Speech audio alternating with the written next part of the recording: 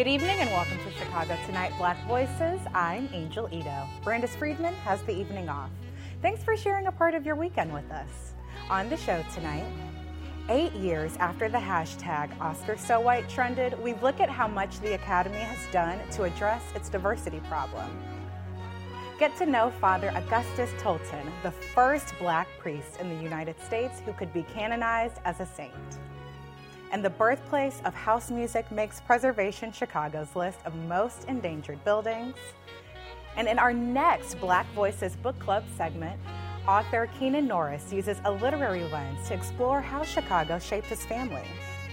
And we introduce you to a local artist creating mosaics out of unexpected items. And all of that coming up, but our first story tonight, it's known that Hollywood has a big night, a look at how far the Oscars have come in addressing representation, and that's right after this. Chicago Tonight, Black Voices, is made possible in part by Fifth Third Bank and by the support of these donors.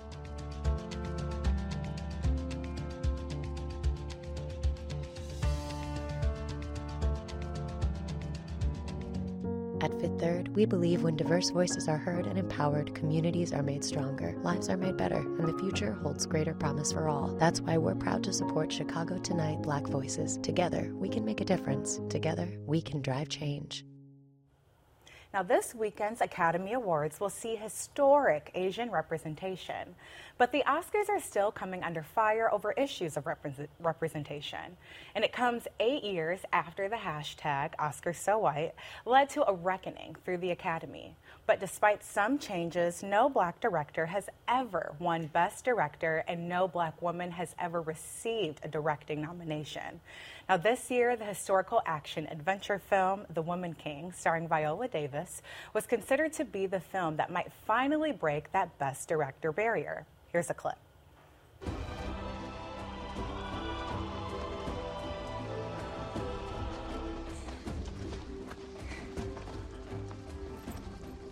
Naniska, it is a victory. They are here for you. They do not know an evil is coming. They know you will protect them.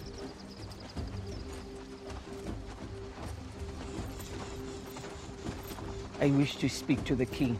He's only seeing wise today. Tell him I will wait. Now, joining us to talk about this year's Oscar nominations are film critic Robert Daniels and director and DePaul University filmmaking professor Rachel Bass. Thank you guys so much for joining us. Rachel, let's start with you. The Woman King, critical success, no Oscar nominations. What do you think about that? Well, I think it's telling that The Woman King was not nominated for a single category, and by all looks, it did everything right. It was a $50 million budget film. It was a box office success. Entirely black lead female cast, Black director. And so the question is, how could the Academy not recognize that when other films, especially in the action-adventure category, have historically been nominated? Robert, what about you? What are your thoughts about 0 nominations? There's a part of me that's very surprised by it, and yet there's a part of me that isn't surprised by it, knowing the historical barriers behind Black directors and filmmakers and Black stories being honored. And so on nomination morning, when the nominations dropped and I saw The Woman King was not nominated, I was shocked to see it totally blanked. And yet I wasn't shocked that it underperformed, mostly because we've seen this story before, especially since 2015 with #OscarsSoWhite. Rachel, now we know that the Academy has made some changes to increase diversity among its membership. Do you feel like enough progress has been made? I think when we think about progress, we have to think about knee-jerk reactions and long-term deep systemic change. So 2015 was the first of 2 consecutive years of consecutive all-white actor nominees. And historically, white men have dominated in the Best Director categories. So then, after 2016, we saw a little bit of a knee-jerk reaction from the Academy when, Moonlight won Best Picture. You had Best Supporting Actor, Mahershala Ali won, Viola Davis for Fences, and so there was a little bit more representation. I will add that in Best Supporting Actor and Actress categories, those tend to be the most diverse categories as opposed to the lead actor categories. And so then after that, there were a couple of wins, but I think now that we're back to a mostly all-white leading actress category, an all-white actor category, and with the exception of Daniel Kwan, an all-white male director lineup, the question is, was 2017 a fluke? Or were those considered handouts? Or was there lasting, deep systemic change? And at this point now, given, definitely a milestone in Asian representation, as you pointed out, is the default going back to most white filmmakers, especially behind the camera? So, Robert, Rachel just talked about maybe like a fluke or a handout or just different ways that Black actors and directors have been snubbed. And so it's led to conversation about looking at other spaces in Hollywood where we can kind of criticize the issue and look at changes. Where else do you think that we should be looking? Yeah, I mean, I think as great or as thoughtful as Oscar So White tried to be, I think the problem was it was just Oscar So White instead of the entire ecosystem being so white. So if you look at the Directors Guild of America, every year they do their 5 winners, 5 nominees. And typically the 5 nominees are the 5 nominees that show up at the Academy Awards. However, they have never nominated a Black woman as Best Director in the entire history. And so when you see someone already failing at what's considered a precursor to even get to the Academy Awards, then we're not talking about just the Academy Awards as a space that needs to improve, that needs to change. We're talking about the entire ecosystem. So I think from the top down, from the precursors like DGA, SAG, Golden Globes, all the way down to critics groups, and especially at the studio level where studios are deciding what films get the proper budget that's needed in order to compete for an Academy Award. And so I think we have to look at the whole system rather than just one component of it. Mm-hmm. And Rachel, you talked about this a little bit in your work that I read online, of this kind of hot potato concept of maybe filmmakers are not feeling like they have the support to receive an Oscar nom, and so they don't do the work required to get the nom, versus maybe like the Academy is not even looking at certain films. So how do you think that we can address this crazy 8, if you will, where no one is really taking accountability and pushing that change forward? I think first and foremost, we have to stop treating the Oscars as about talent and storytelling. I think that's putting the cart before the horse. This is fundamentally about access and power. So to me, it's a non-issue whether, people say, but don't you think like the Best Picture, they're great movies and talent. We were talking earlier, I loved many of the movies that are in the lineup. It's not about talent. But what Gina Prince Blythewood was talking about with The Woman King and why it was significant is because it did everything right. $50 million budget for a female-led action adventure was virtually almost unheard of. And so it's about power and access, and why someone like Andrea Riseborough, who led a grassroots campaign and was nominated in the leading actress category for a beautiful performance, I would say, but what the rules of this game are. So I think in answering this question and talking about that crazy 8 that you're talking about, I think we have to stop moving away from this is great cinema and this is great storytelling. Maybe in like 2 decades, once things have equaled out, we can begin to talk about that. But first and foremost, we do have to think about this deeper overhaul of power and access and how to fund more movies so that also roles are written for people of color to be able to be nominated.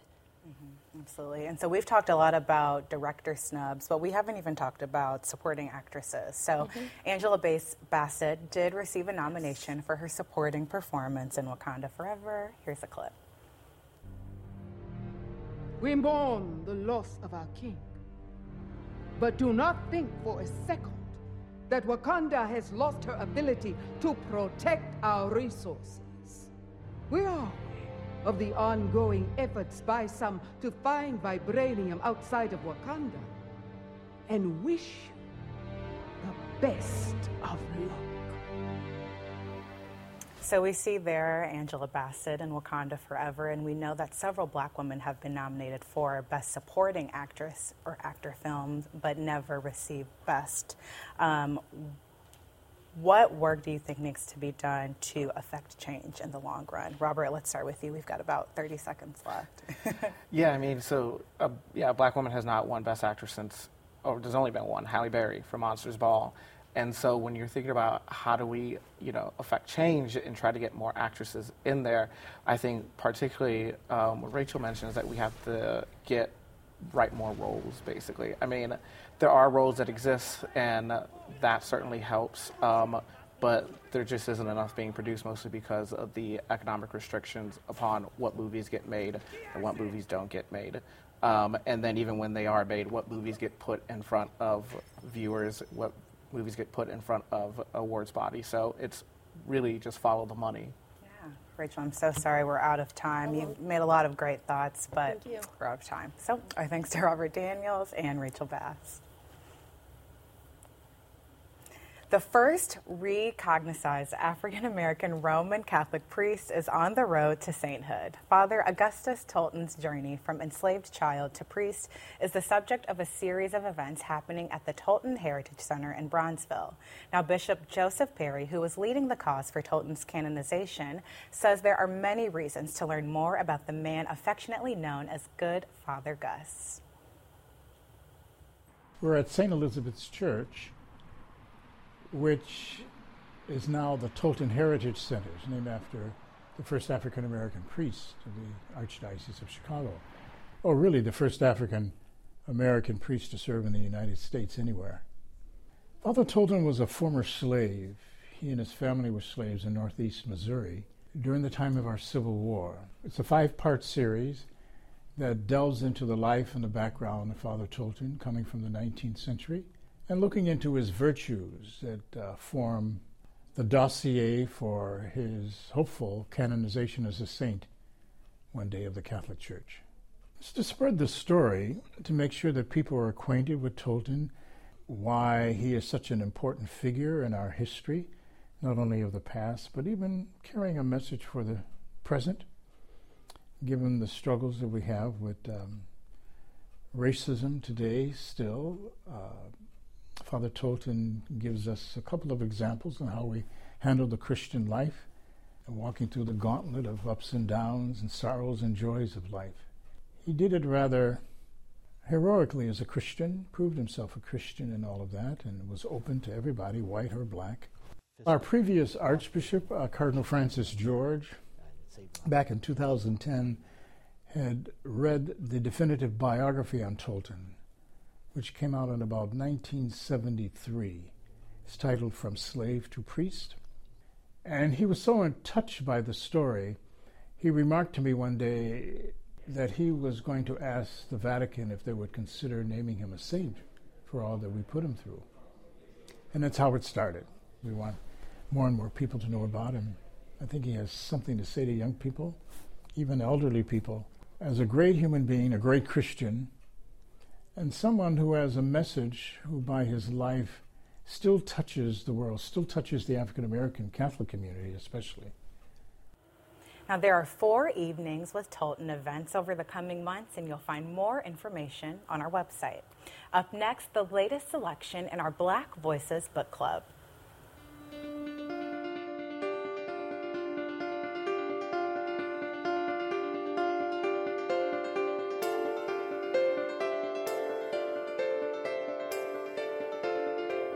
For young black boys and men, Chicago can be a cradle and a crucible, a place where they can encounter both endless inspiration and endless despair. In our next Black Voices Book Club selection, Shy Boy, Native Sons, and Chicago Reckonings, author Keenan Norris moves back and forth in time, drawing connections between the experiences of literary giants and those of his own father as a young black man in Chicago. Joining us now is the book's author and San Jose State University professor, Keenan Norris. Keenan, how are you? Thank you for having me. I'm doing well. That is great to hear. So let's get right into it. Okay, so you quote a lot of different authors in your book, which we'll get to later, Frank Marshall Davis, Richard Wright, but you never seem to my knowledge, visit Chicago. Is that correct? And if so, why not? So I've definitely visited Chicago. However, I've never made Chicago my home. My father was from Chicago, and grew up in Chicago and left in his late teens to come to California. Went to college in California and settled down here. So I was raised in California, and like most people, I've stayed put. So, but part of what I'm really interested in is how Chicago has been a place that those who leave the place that they're born have come to stay. Why my only pushback against that is I feel like to write about an experience of living in a city that you've never lived in seems, can't think of the right word here, but I think you might understand. Yeah. I mean, I think that, that I want to respond in two ways to your question. One, let me explain why I was drawn to write about Chicago. Because of my father's stories, my father's impact on me, the stories that my father told me about growing up in Chicago, and my larger fascination with the Great Migration, I came to see Chicago. I came to understand Chicago as particularly important in the history of Black America and our larger American narrative. So Chicago has always held a particularly important place for me, sort of on that level. How would you say that? Oh, sorry to cut you off there. Well, yeah, I would also say just, real quickly that, writers oftentimes do write about places they haven't lived. I think that you should not write about a place you've never been to or don't have any experience of. But those are two different things. So you refer to Richard Wright a lot in your book. How do you think that he helped illustrate your father's experience growing up here? Yeah, so my father gave me a number of books to read. When I was 13 years old, he gave me James Baldwin's Go Tell It on the Mountain. He said, read this and you'll know more about who I am. He gave me Richard Wright's Native Son when I was 14 years old and said, read this and you'll know more about where I'm from. So really, Richard Wright's Native Son and then Black Boy, Wright's memoir, the full title of which is actually American Hunger.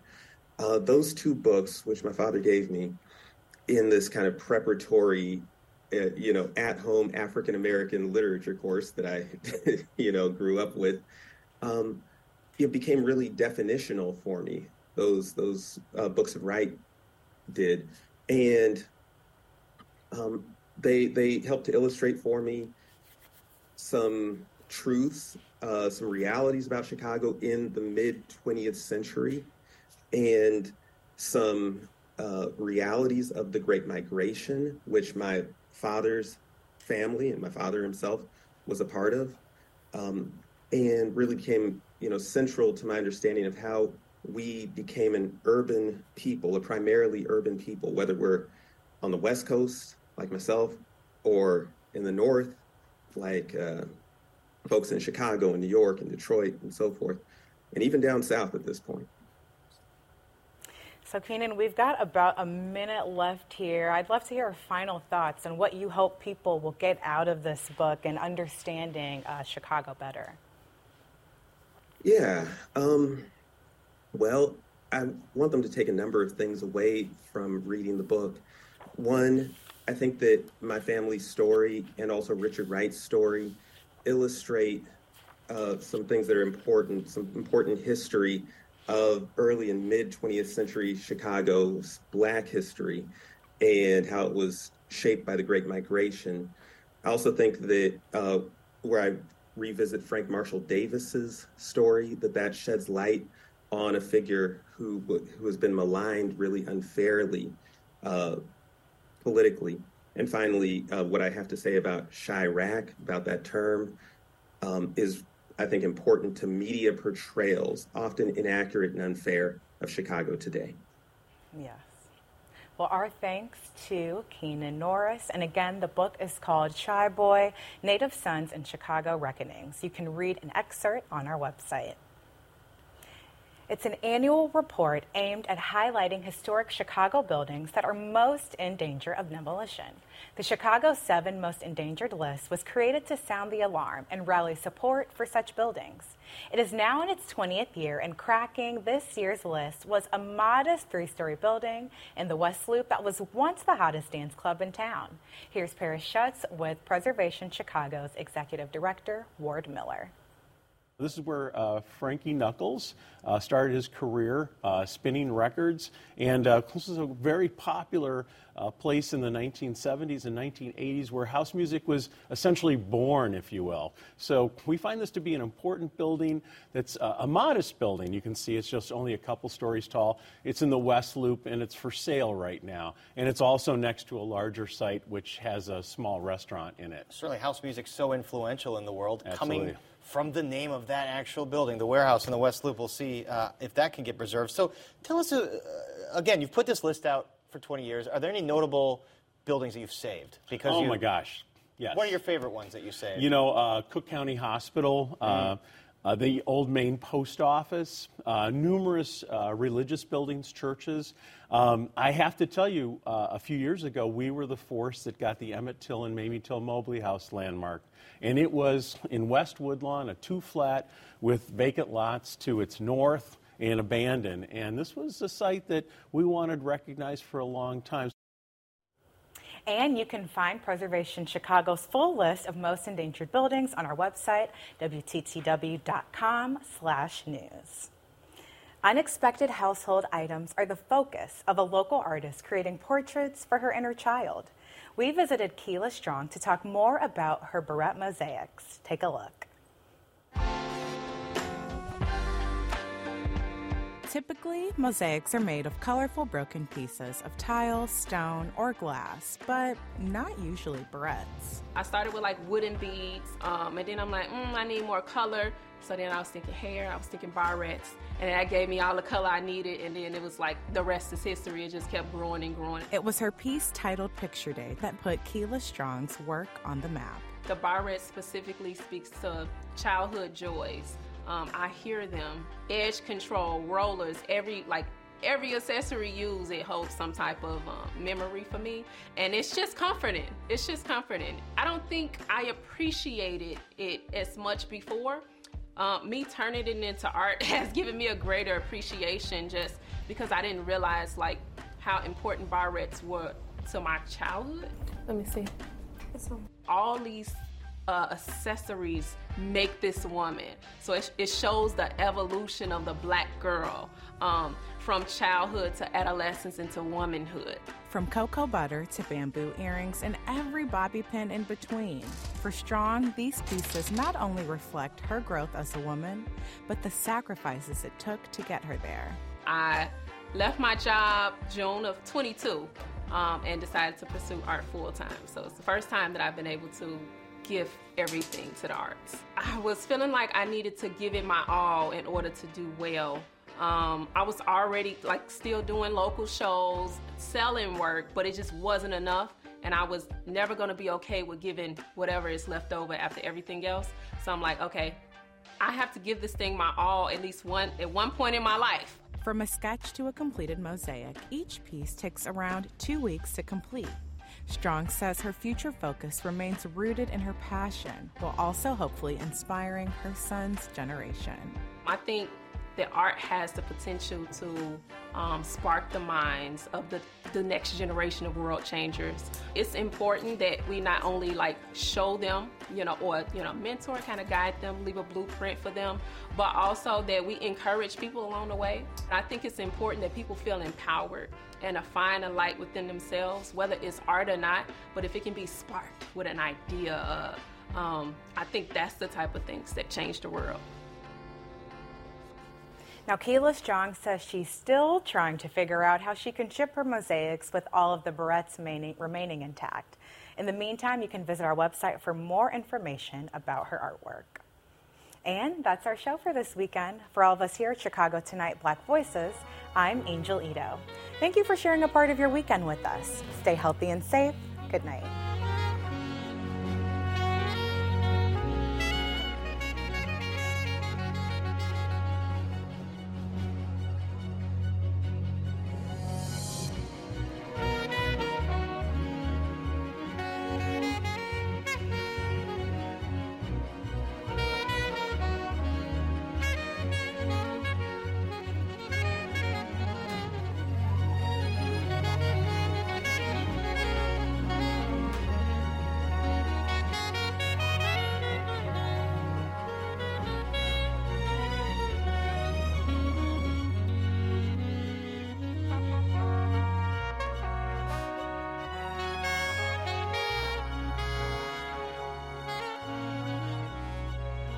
Closed captioning is made possible by Robert A. Clifford and Clifford Law Offices, a Chicago personal injury and wrongful death firm that's proud to serve its community through pro bono legal services.